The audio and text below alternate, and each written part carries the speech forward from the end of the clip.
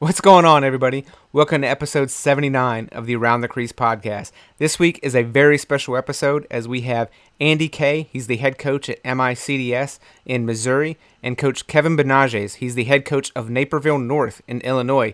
And this week we have them on because we're going to talk about what is the possibility of a spring club program ramping up and actually playing anybody or a national schedule. And we just kind of talk about the differences between club lacrosse and high school, and do they have different views or goals. So we're getting all of that into the more in this week's episode, and we're starting now.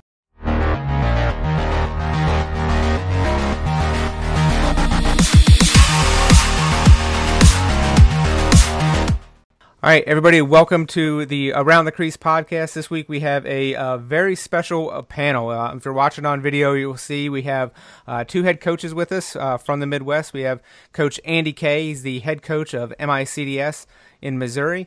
We have Coach Kevin Benages from Naperville North in Illinois. And, of course, as usual, I have Michael Ward, my usual co-host. Guys, welcome to the podcast this week. Thanks for having us. Thanks for having us. So we got, I guess, an interesting topic this week, and I'll let Michael Ward kind of give the backstory, but to kind of fill everybody in, we're going to talk a little bit about maybe the differences between high school and club. I guess, Michael, you kind of hit a nerve on Twitter about a week ago, maybe a little bit more or now. So why don't you fill us in on kind of what sparked this conversation to start? Well, it started from someone sending me a message and talking about them starting a spring lacrosse team. I brought this up last year. Coach K, I remember we had a sort of a conversation on the side about that. You were, very against it. It brought up again today or a week ago where someone said by December of this year, we will have a travel team out of Illinois that will be competing or try to compete against high school teams or prep teams or whatever, that they're going to leave their high school. So I put that out, and that, of course, started a whole crazy thread there. And then it just sort of morphed into what's the better avenue? I think we're at a point right now where in the Midwest, at least, where it's really, really beginning to take off. When you're seeing other states and it's really picking up, when you get this kind of success, I start seeing controversy. So that morphed into, I started getting emails from people saying their club coaches were sending all the kids letters saying don't play for their high school team, just train in the spring and then play in the summer. And that started, Mike, because of your tweet when most recruiting is done in June and July. So it all stemmed from there, and it started a whole sort of a conversation. And then on my end, it got really, really ugly. Not towards me. I got stories, I got emails, I got text messages sent from coaches to parents, to players that they sent me. And then when I talked about that and I said, this is something that shouldn't be happening, I got more. So I heard stories from Ohio, from Minnesota, from Illinois, from Indiana, and it was pretty, and Michigan, and it was pretty, and it was, they were naming coaches, they were naming schools. I won't do that. Which we are not going to do. My place. Right. That's not my place. But I basically just sent out a tweet saying, knock that off. It wasn't a good thing. And then coaches chimed in. Coach K chimed in. I reached out to Coach Benages to ask about it. Coach Garland, who's not on the call, me and him have talked extensively about this. And so this is where we are today. And this is the question. This is what I wanted to get from the pros. I mean, both of you not only are high school coaches, you also coached the Under Armour All-American teams. I mean, you have club experience, so you have every angle covered. You guys are the experts. So when the questions come, I believe you guys know how to answer it best, because there are parents who will be watching. I'm the advocate for parents and players alike. So when they can hear it straight from the pros, and I'm talking this isn't your fly by night coaches. These are two of the top coaches there are.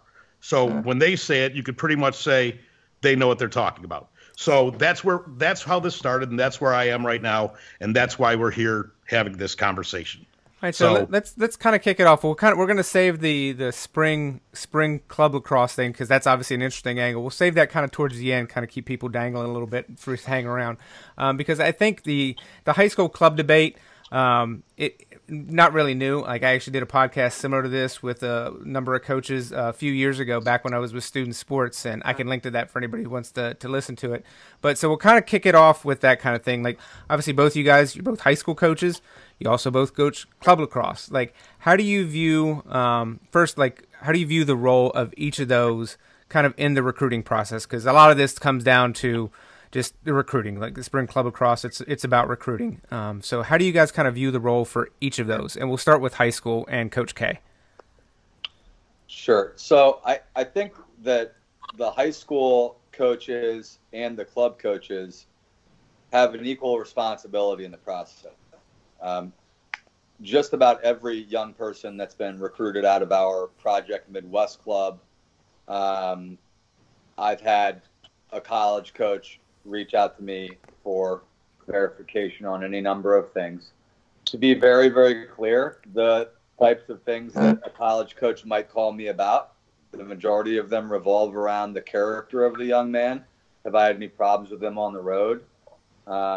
Maybe just a clarification on some grades, or maybe there's something missing that they don't know about. College coaches believe their own eyes. I might be friends with a college coach, but ultimately that college coach has to put food on the table for his family, and so me telling him to take a guy is not going to land a kid on their roster. As far as it goes, it's more, Coach, I believe that these few players are in the wheelhouse. These are our events. Come check it out. Then I might follow up, in that process. Yeah. But no one is taking a guy because I said take this guy. That would be crazy. The stakes are way too high for those coaches. I've been on the other side of it, where we've had our high school players go and play for clubs out of state, and that's awesome for them to go have a different experience with different kids. Sometimes we've got guys in our own club that play for 3 different clubs, and if their family is in a position to help their kid pursue their passion and they believe in what the clubs are offering, that's awesome. By all means, go. When the coaches call me as the high school coach, they're speaking to what's going on in school. How is this kid on a day-to-day basis at practice? Because the high school coaches are, in my mind, the high school coaches are the guys that are developing the athletes throughout the year, and the high school coaches are the ones who see an upperclassman help a struggling underclassmen and can really speak to the character. Some of my Project Midwest guys, I meet them and I spend 15 days with them in the summer. That's it. So the college need the information from both sides. Yeah. Coach Menages, what about you? How do you see the roles? Yeah, I think Coach K nailed it all. I think from being a high school teacher, being in the building with these guys, day in and day out, we definitely have a little bit more insight on the character of that individual, the academic rigors that they're facing on every day, and just, what's their social life like? How does that fit into, what that college scene might be like? So we're definitely seeing that angle from the high school side and able to provide those types of answers. And then on the club side, depends how much time you're spending with those kids too. But most of the time, those questions are, what kind of player is he? What can he do? What are his strengths and weaknesses? But not to be redundant, I mean, Coach K nailed it, and I just think that the high school coach can provide a little bit more substance on the character side if they're obviously in the building with that individual all the time. Yeah. Okay. So, one of the things I know, Michael, one of the tweets I saw you had sent out, you had mentioned the coaching opening at Heartland High School out of Michigan. And I think that kind of sparked a little bit, people were talking about, who I think some of our club programs getting the better coaches, and the coaches don't want to coach high school as much. And I mean, I think that would probably have a multitude of reasons why they might not want to coach high school, which we've talked about with, we'll just say it, parents and the time. But do you guys see, as Coach Menages, we'll start with you. Do you guys see a difference between maybe the level of coaching in high school versus the level of coaching in club? I think it varies from school to school. Some schools have a great commitment from the club organizations, and they're providing those coaches from the Frosh level all the way to the varsity level. And then some schools, they just have coaches that are solely inside the building. And then it really changes from school to school.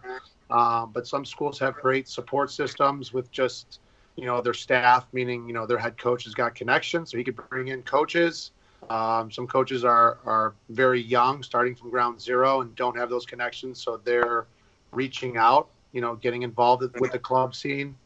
But overall, I'm not sure if it's fair to say that all the club teams have the best coaches. I know a couple high school programs that their coaches don't coach club, and to me, they're probably the best coaches. They're the ones that are, like Coach K said, we're developing these players.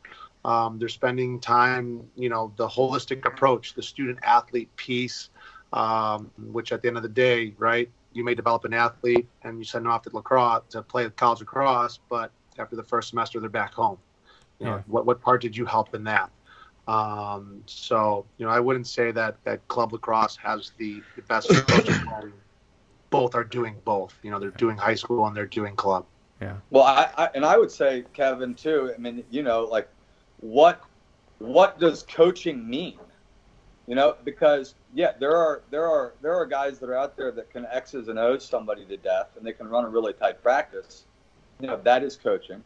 But coaching is also, if your phone rings at 1:00 in the morning and it's an alumni who's at a college who needs your help finding a hotline at school to get some level of support that they don't have in the building there when things aren't going well for them, that's coaching, right? Right. A guy might have a father that's dying, that's coaching. So I think a lot of the stuff that I'm hearing, and it speaks back to this concept of high school lacrosse or club lacrosse. We're in the Midwest. I think a lot of kids dream of playing college lacrosse. But if we're being honest, it's a very small percentage of kids that are going to achieve that goal. So what's the purpose of club? If you are a parent of a high school kid, I think you want a really strong moral person in the building, right? I think you want somebody that's going to care about your kid. I think you want your kid to know how to look somebody in the eye and shake their hand at the end of a practice. I think you want a kid that understands that there are things that they can control and there are things that they can't control. And I think lacrosse is a vehicle to help teach those really valuable lessons. And then you get some studs, and I know Kevin's had some studs, and we've had some studs that go out and they really get it done on the field. And those families, it really may be worth it for them to pursue those higher level coaching opportunities. Sometimes I'm not serving a kid that I've coached since third grade, and he needs to get out of my club. He needs to get out of my face and go hear it from somebody else. And that's something I know I've enjoyed at the Under Armour games, for example, or going to work, at some of the higher level club stuff that we do is, I'm learning from those guys. They're oftentimes preaching the same messages, but my player is going to hear it differently for them. So they should go, Yeah. I want to point something out real quick. Go ahead, Michael. Because I don't know if people know this. Both of you are educators, correct? Coach K and Coach Menages. You're both in the building teaching, correct? Yes. Yeah. I teach 8th grade English. Yeah. Right. Which again, there's a whole nother distinction. You're coaches who are also educators. There are also coaches who are just a coach that, they're working, they come, they play, they coach, and then they're gone. Yeah. I'm not saying that's better or that's worse. I think actually, if I had if I'm talking about my own child, I would like to have a coach who's an educator who knows them like that, because there is a personal connection there, which I think is huge. So I want to let people know that you guys are also educators. So it's not just your place of being a coach. You're also making a whole person. You're a part of their education, a part of their athletic growth. That's a whole nother picture. So I want to make sure everyone understands that. The point about Heartland, which is a big school that is an up-and-coming program that has a lot of great players, and they can't find a coach right now. Yeah. was the point of, if they're trying to get an outside coach, it's a public school, they're not going to be able to pay him as much as he might want, that he's going to be, a young coach might not be able to do that. If he was an educator, maybe he can get a job with the school to do that. So there is that. That's where it came from. Like, if there's an outside coach who said, "Oh, I'm going to take the Heartland job and we'll throw a small dollar amount," but then someone from a club might say, "Well, we'd like you to be our director of our club for 3 times as much." That's where you might miss out on a coach in that respect. And I actually, and again, in Coach K, when you said you've had kids from 3rd grade, you want them out of your program to get more experience, that's literally the thing I tell everyone. Go find other experience, meet other kids, get your kids more socialized and learn. Put them in uncomfortable situations where they have to meet new kids. There are the flip side where coaches literally say, "I want you in my summer practice. I want you with my summer team. I want you playing fall. I want you playing spring." A coach actually in this conversation on Twitter came out and said, "I want you to play for our club team. Don't spend your money on these high expensive teams that are around the area. We should stay together and build our program." I'm not saying that's bad or good. I know it wouldn't work for me. I know I'd say to my son, "We're going to go play for somebody else. I want you to experience something else." So what do you think of something like that? I know it's parental preference, but as a coach saying something like that, like, "I want you playing for my team." Well, so I don't I don't think there's anything necessarily wrong with that. I don't know if there's a wrong or a right. Right. The coach may very well want to build his high school program, and he may deem it as being really critical to the development of their program. And at the same time, a parent might say, "Well, I would rather have my kid go and play around more talented players and not kind of be one of the building blocks to helping struggling athletes." So what's critical on all of it is the communication piece between high school coaches and clubs. Kevin, with his work over the years, we've talked about some of my players that, on like one of our community-based clubs, they're certainly going to be better, served for their own personal development going to play for a true AAA national team, because our community level club doesn't have that level of talent. And at the same time, our community level club will benefit from that same stud player working within our community. So it's about, one, finding out if the parents are in a financial position to help their kid pursue their passion in that way. And two, it's about the relationships that the club and high school coaches are willing to have or not, right? The final point that I would say on that is, if I'm doing my job as a club coach and as a high school coach, then a kid is going to leave, and they're going to realize when they leave that they had it pretty good back in my club, and they'll come back to me. I mean, sometimes the best thing that can happen for our program or for our club is that a kid goes and has another experience somewhere else, and they realize, man, my coaches back home love me. They really care about me. They believe in my overall development. And you know what? They're really well organized, and they're damn good at what they do. So go play for someone else. Because if I'm good, then that's great. And you know what? If they don't come back, then I have a responsibility to look in the mirror and figure out how I lost that kid. And we've definitely lost kids. And you know what? Sometimes it's my fault. So if I'm not figuring that out, I got a much bigger problem. That's the most refreshing thing I've ever heard, though. Coming from a parent, if that attitude was the same attitude that all the club coaches would have, or high school coaches, there wouldn't be problems. The problem is coming when these parents are getting letters or showing up at tryouts of other programs or saying, "You shouldn't play for this team," and they're bad-mouthing the team. This is where this all came from, because the influx of people, they have nowhere to go, and so somehow they reached out to me, maybe because I'm talking with this and doing this, and they see me at games now.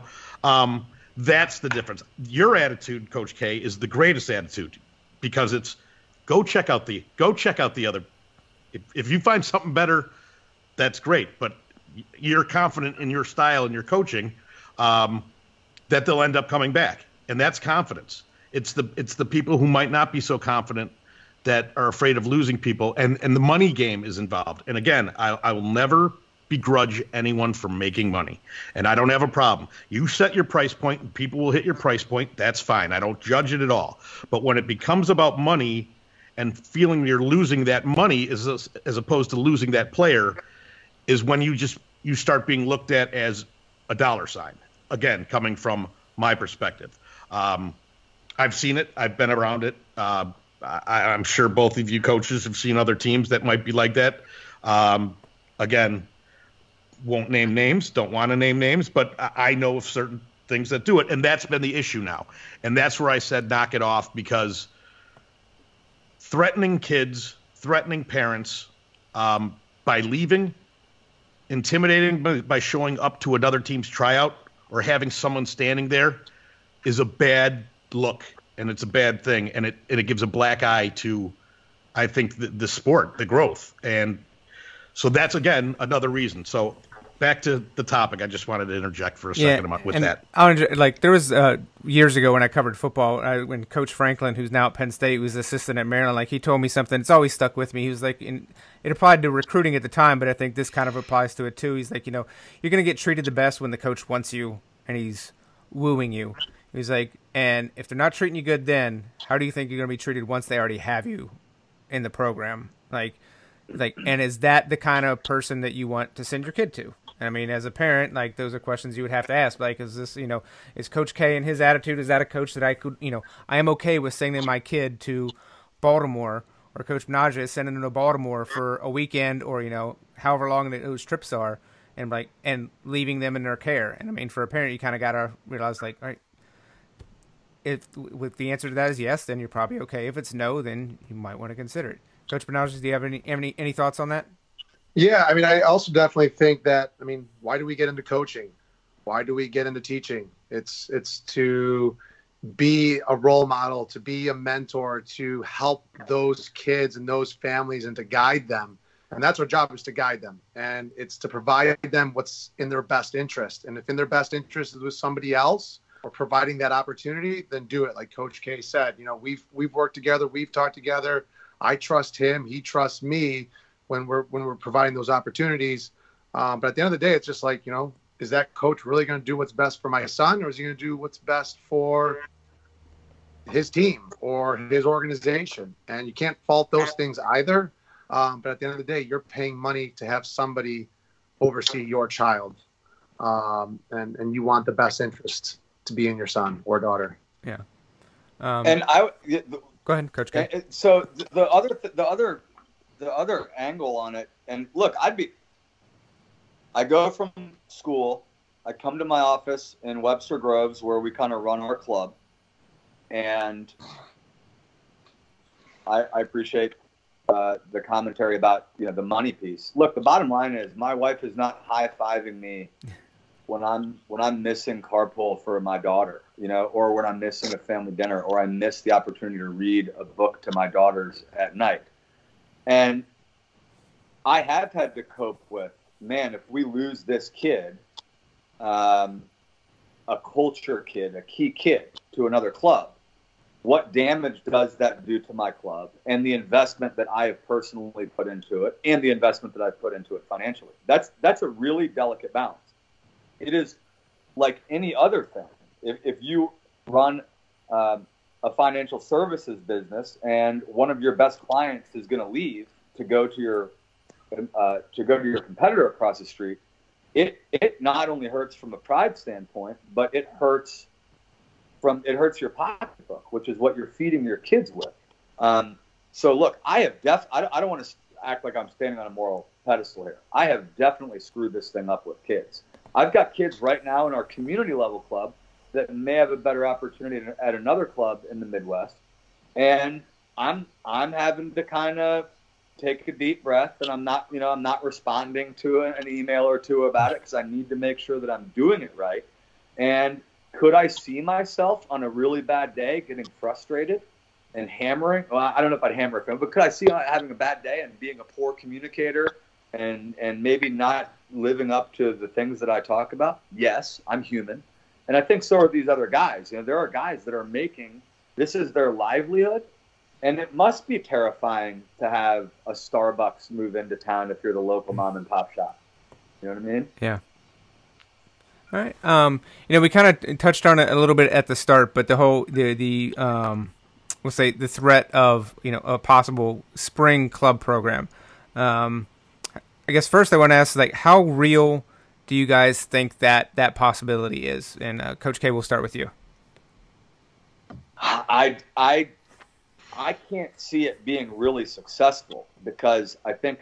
And I can tell you, I can speak at MICDS. Okay, so it's been well known that we've had some absolute top level studs for the last few years. That's great.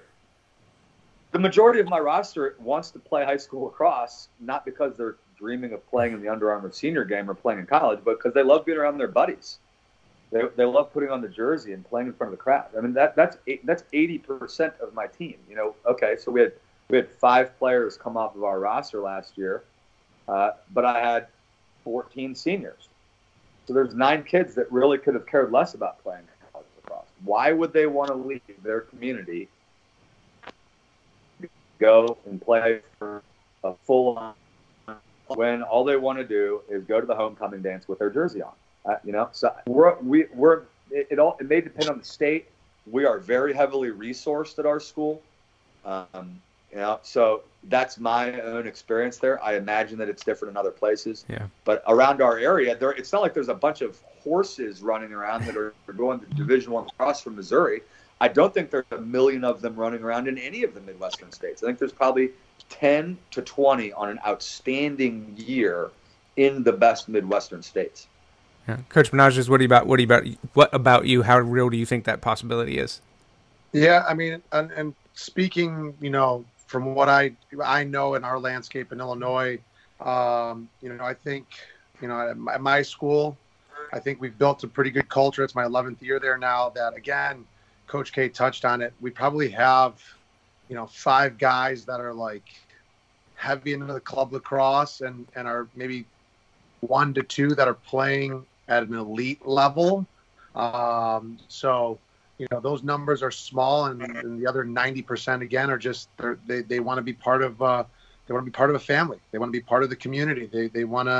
They're making those lifelong friendships that's provided through sport. So, the threat could be real in other schools where, maybe their coach doesn't do things year round. He comes in and he does the lacrosse season and then he leaves. Maybe their school doesn't have high school lacrosse. Right, their school doesn't recognize it. It's a club team. They've got low numbers, and those kids need to be serviced in another way. But I tell you right now, I obviously wouldn't want to see that experience be taken away from kids, because again, you're never going to have that high school experience of playing lacrosse. Having that opportunity, at the college level is also very slim. So I would hate to see that be taken away or that opportunity be lost. Yeah, Michael. Well, Kevin brings up a really good point there too, because there are some programs that are struggling for numbers. Yeah. They might have 12 guys come out. So yeah, there may be a club mechanism that's great there.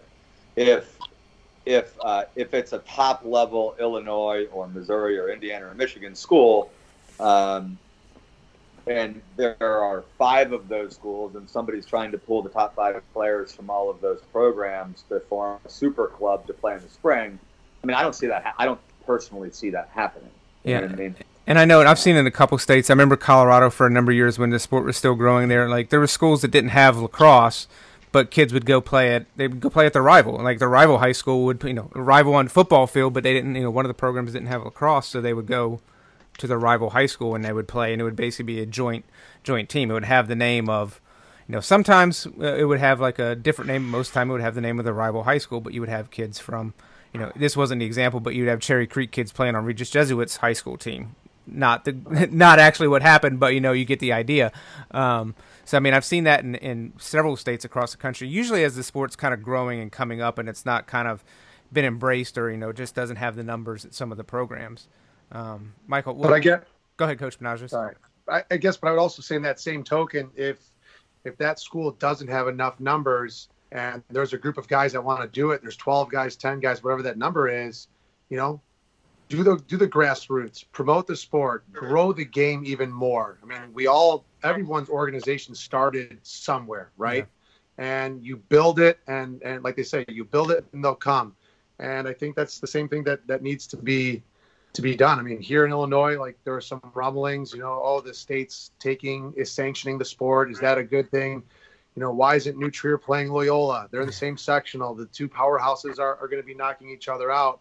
And yeah, it's the growing pain right now, possibly, of those two going through each other. But other communities that haven't been known are getting excited about lacrosse. And now feeder teams and park districts are picking it up. And now the sport is growing even more in those areas that, it really never existed. So for the sport of lacrosse, for the growth of it, there's more positives in growing in the communities and at the high schools than, creating that super team that only services 5% versus the masses. And I read a great story over the summer that I think it was a couple kids out of Utah. They had spent years, they'd wanted lacrosse at their high school and it wasn't there. They didn't have an option to go and play somewhere else, but they built the program, and they by the time they finished their senior year, the program was a sanctioned program at that point. And they was just like, they never really got 1 year to play for it after spending their entire high school career. And I mean, you're talking 14-year-old kids had started that. So I mean, it's been done. It's been done recently. It can be done. Michael, what's your thoughts on it? Well, so this particular threat team, however, and I know the people who are involved in it. That's how I know. I know the people who are involved. It started from parent groups, and it's actually like sort of right in your backyard, Coach Benages. And it is about a super team. It is about kids who played together when they were in grade school and they wanted to play together when they're older. And I know why they reached out to me, because they wanted me to put it out there to see what the reaction would be, if there would be something. I was their useful idiot, and I knew that I was going to do that, and I knew what was going to happen, and they want to see the reaction. But these are also parents who have hockey players, and they do the same thing for hockey. And they've said, why aren't we doing this? And one of the reasons, because it's in Illinois, was we aren't going to be in high school when we could beat the Loyolas and we could beat the New Triers. My answer to all of that was always been, so you quit. It's not my personality to do that. Like, that makes me want to go harder. So I sort of pushed back on that. So that's how this came out, and I knew where it was coming from, and I know who it's coming from, and I know if they want to do it, they have the money. Here was the other way they talked about it. They talked about it as a kid, say, who was at Hinsdale. And Hinsdale, they didn't think was a good enough team for their son, so their son went to Culver. And they said, this is the same thing as our son going to Culver. Instead of paying the 60 G's to go to Culver, we're going to pay $6,000. Our kid's still going to go to Hinsdale, and then he could play along on this team year-round. Where I thought that was actually a legitimate argument if that was the way you wanted to go with your kid. It's not something I would do, but I saw their point.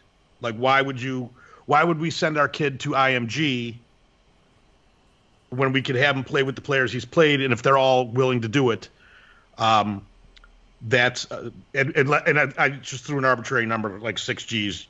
I don't know, that's just arbitrary. But who would they play? That was my question. Who would they play? That was the question, and this is exactly what I've put out. I said, no high school would play you. I said, Loyola won't play you. Yeah, state sanctioned. Well, I mean, some schools won't be able to. Yeah. But they keep thinking the prep schools. Culver will play them. This is what their thought is. Again, this is nothing set in stone. The Culvers will play them. The IMGs would play them. the Salisburys. I said, do you know how good you have to be to play those teams? I mean, again, And I'm like, Yeah. you're wading into some pretty murky waters there Right. with your experimental team. right. Again, I said, have you seen these teams? I've seen those teams play. I know some of the kids that you're playing. Again, a lot of it is parents griping about things aren't fair. This isn't fair, so we want to do this. And I hate saying like life's not fair, but it's not. Right. But Illinois did, and again, I don't like what Illinois did as far as putting New Trier and Loyola in the same bracket. I understand why that makes everyone else happy. That gives somebody else a chance. I think Lyons Township could have gone there on their own. I think Lyons Township will be there this year. I think there'll be 5 teams literally this year in Illinois that could seriously compete. Like could win, like could beat New Trier, could beat Loyola. Lake Forest is going to be huge. So I see it changing your way as well. I know Naperville, the whole Naperville area is loaded. I mean, if that was one school, they wouldn't lose. So that was the part that it came from. Now, on another aspect, when they said that this is the same thing as Culver, this is the same thing as then I got another call about St. John's Military Academy in Wisconsin, that they're starting their program to model after Culver.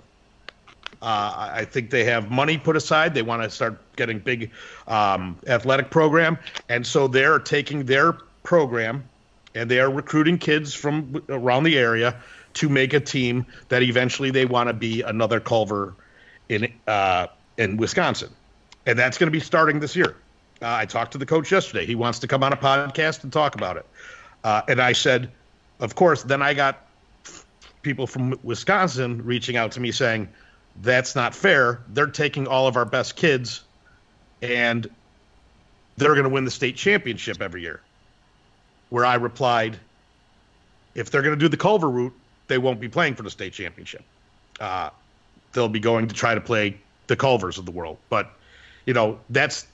that's where I think we're at that level right now in the Midwest, where that sort of thing is happening. It's almost a product of our success, where you start seeing offshoots of almost like the soccer and the hockey model. Let's go play this. But as I said to one of the dads the other day, I said, you don't see a kid going in 20 years sitting at a bar with his high school buddies talking about when their travel team beat the Baltimore Crabs in the summer tournament. They'll be talking about the high school game. So I understand what it's about, and I understand what it's for. It's just I see it happening, and that's what I'm worried about, because if it happens and it's in the least bit successful, it's going to continue to happen, and that's the part where I say this could be detrimental. This could be a turning point. The only thing that I could see stopping it is having no high school even think about. I mean, you would have to get together with coaches and say, do not play these games.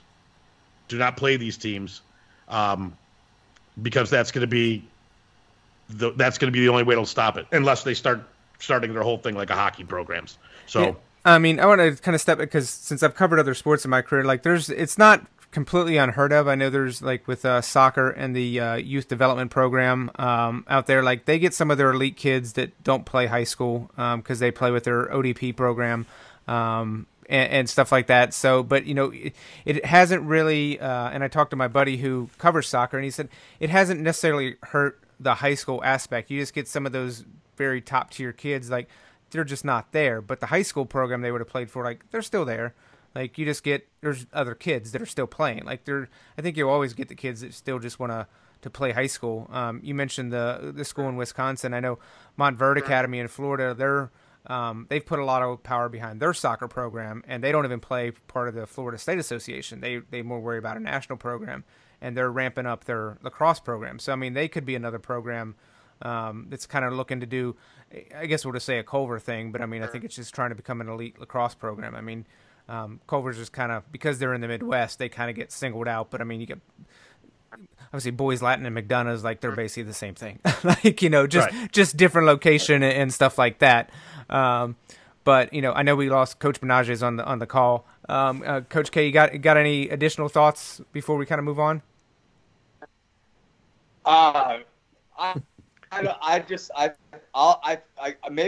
Maybe I'm just way wrong. I think it's a ways away. If I hear the Academy soccer program here in St. Louis definitely pulls some of the best kids away from high school. AAA Blues here in St. Louis. We've got a lot of kids that are absolutely prioritize AAA Blues hockey. I would say that internationally, that's the hockey model.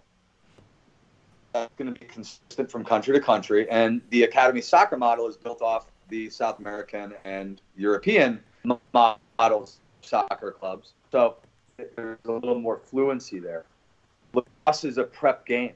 It is firmly entrenched in the prep scene, and I think that's a tough thing to over. Maybe there is going to be a super team. They're going to have trouble playing sanctioned states, and it's going to require a lot of organization from a lot of people, and very, very quickly. I mean, the families that Mike mentioned in Illinois that are organizing, you know, before you know it, their kids are going to be gone. By the time they actually figure out how to do this effectively and have competition, they're going to be gone. There's the next cycle of parents coming through, and who knows what their priorities are going to be.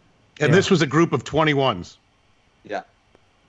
Yeah. So by the time they organize that, you know, it's 2 years. That's their window. And get everybody to agree to play them and figure out, because I mean, there's got to be something in it for, you know, we'll just use Culver as the example. Like, there's got to be something in it for Culver to play them. I mean, Culver can play anybody they want. Why would they play this new up and coming program? It's also 3 months. It's only 3 months out of the year, right? The high school season. So those outstanding 21s can play 9 months a year. They're already playing more than everybody. And another thing I told him was, you could have your super team. It's not going to do any different about, you know, they're saying, oh, it'll get us recruited. I said, there's still not a college coach coming to the Midwest to watch you. I said, it's not going to matter. It's not. I said, you're playing in the Midwest during lacrosse season. There's no coaches coming here. Yeah. I said, again, June and July. If you want to have your team and practice together all year round, and, you know, go with the one method one coach has said, don't even play for your high school team, just practice, whatever. You know, I just gave him the devil's advocate part, this part. And my fear is, and Coach K, I brought this up to you, I think, like 4 months ago. It just kept coming. And I'm like, and again, it was someone reached out again today, and I said, I think it's a bad idea. I said, I've seen kids now come back from boarding schools for their senior year, come back to their home school. I know we have a kid here who was at the Hill Academy, and he's playing his senior year here.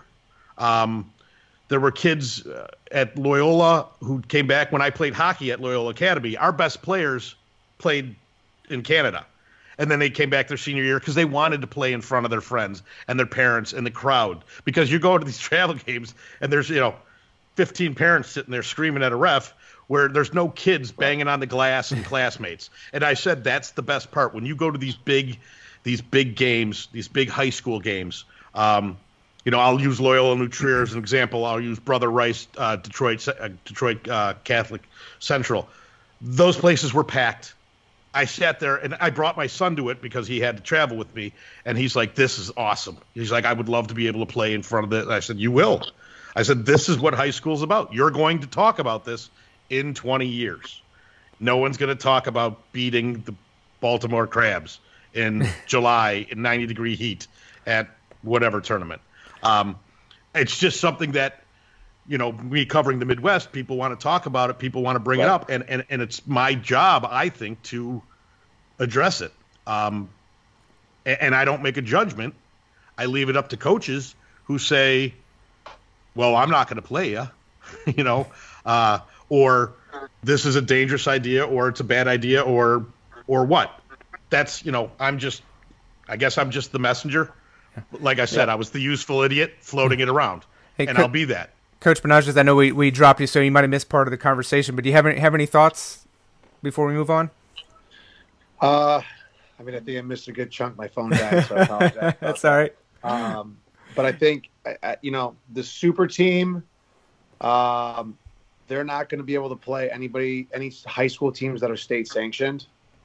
I mean, club teams, if a school doesn't recognize the team as a sport in the school, then that's not a sanctioned sport. So they would be allowed to play those guys.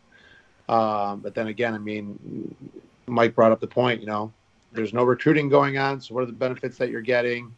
So I'll probably just leave it at that. Yeah.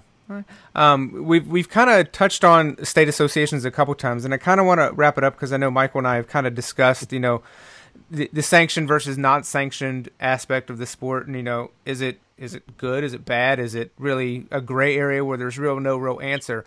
So what do you guys think, Coach Benages? We'll start with you. What do you think?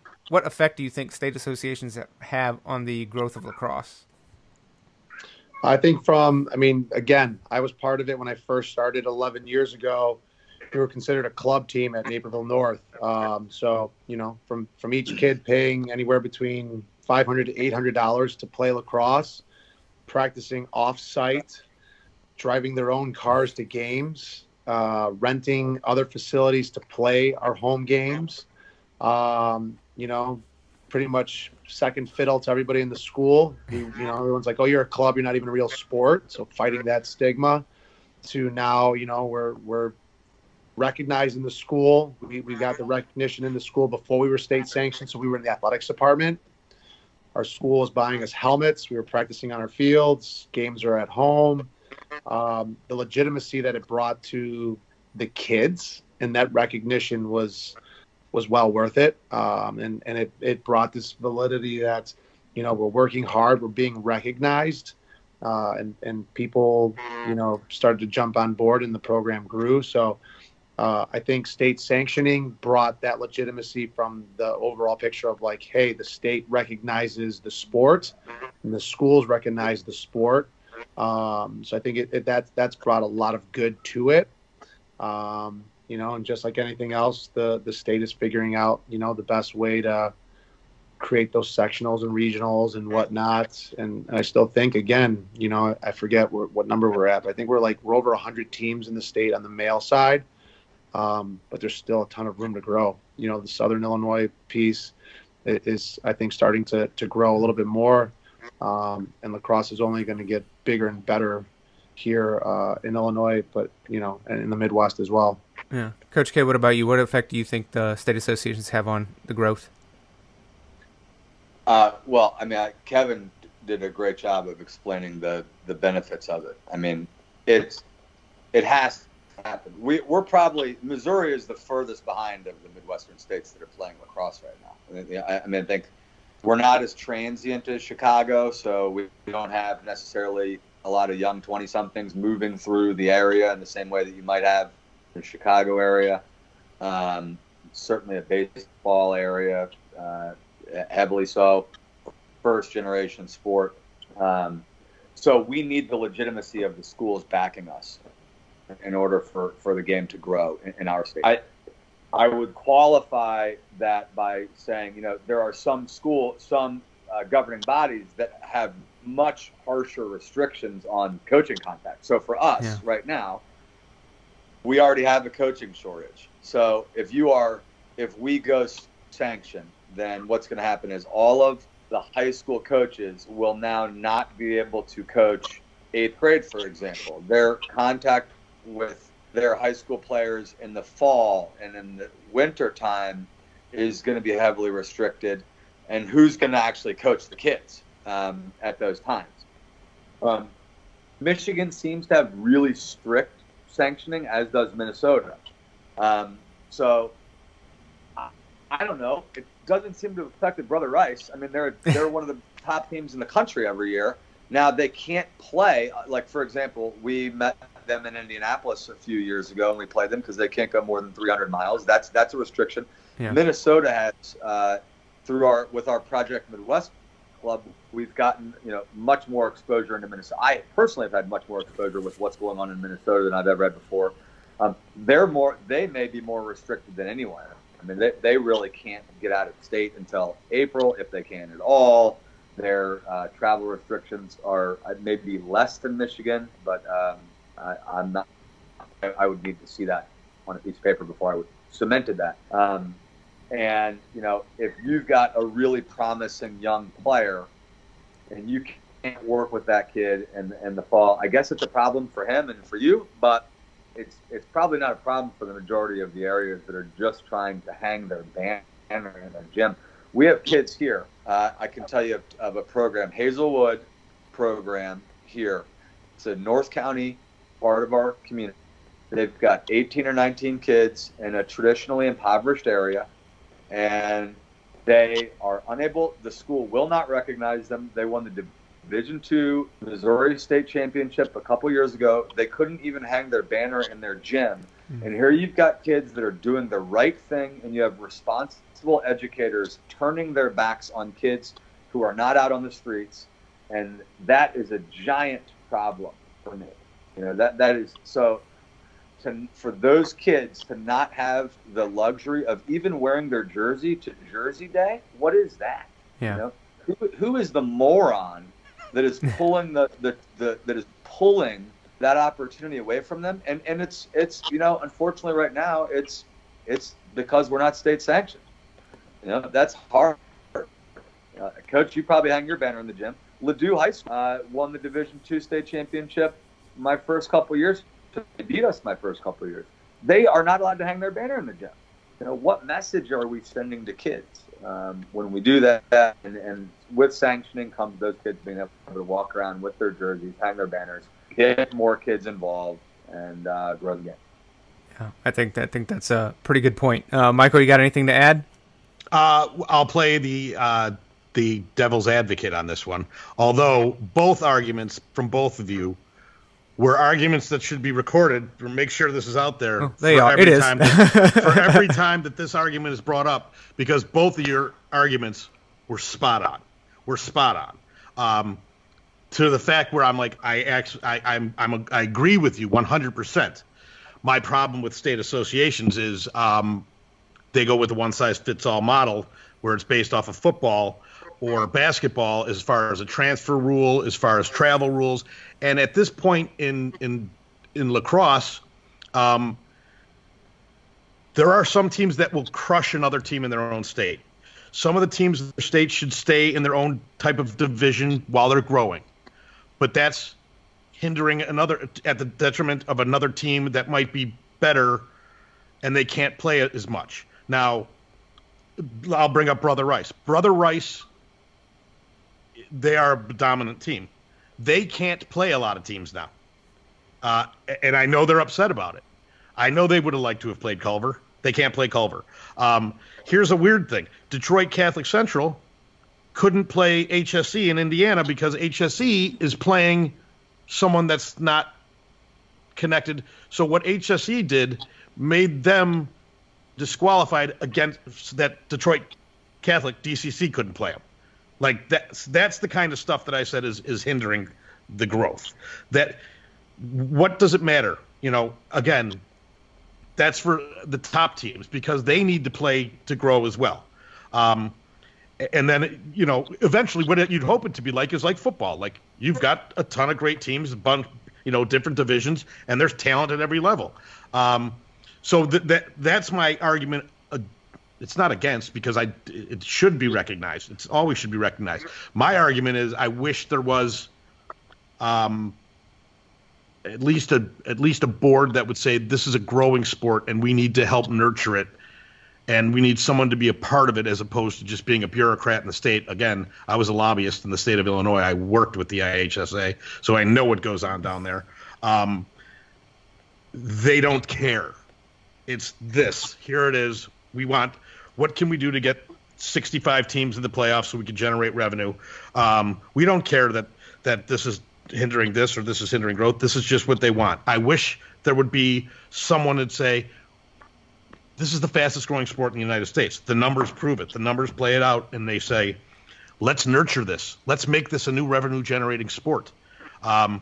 Everyone would start liking it if it generated revenue like football. I don't know why it couldn't be like a football in the springtime. Most schools have their stadiums. Play in your stadium. Work together on that. So that's my only. Again, it's not an argument against being in a state association. It's my argument what I'd like to see a state association be more proactive. Yeah, makes sense. All right, coaches. I guess we've been on for about an hour right now. So I guess kind of we don't really have any questions. But does anybody have anything to kind of add to any of the topics that maybe we didn't cover, or anything you guys would like to discuss at this point? Silence speaks volumes. I think that means we covered everything. We solved all the world's problems. Everything's perfect. We're good to go, right? Foley, I would just say, truly, guys, it's really appreciate you having me come on, and I enjoy following your coverage of the game. It's definitely really positive, and we'll hopefully continue to generate more follows, etc. Because I know our parents need the education, and much love to you. So thank you. Oh, and thank you guys for being on. I really appreciate it. Coach Menage's first time we've gotten to meet and talk, so I can't thank you enough, Coach K. No, we've talked a few times, but can't. I know it's later on a Wednesday night, so it's not like I'm sure we all had other things we could have been doing tonight. So I really appreciate you being on. Thank you guys so much. Thank you. Appreciate it again. Right. Thanks, coaches. All right. You guys have a good evening.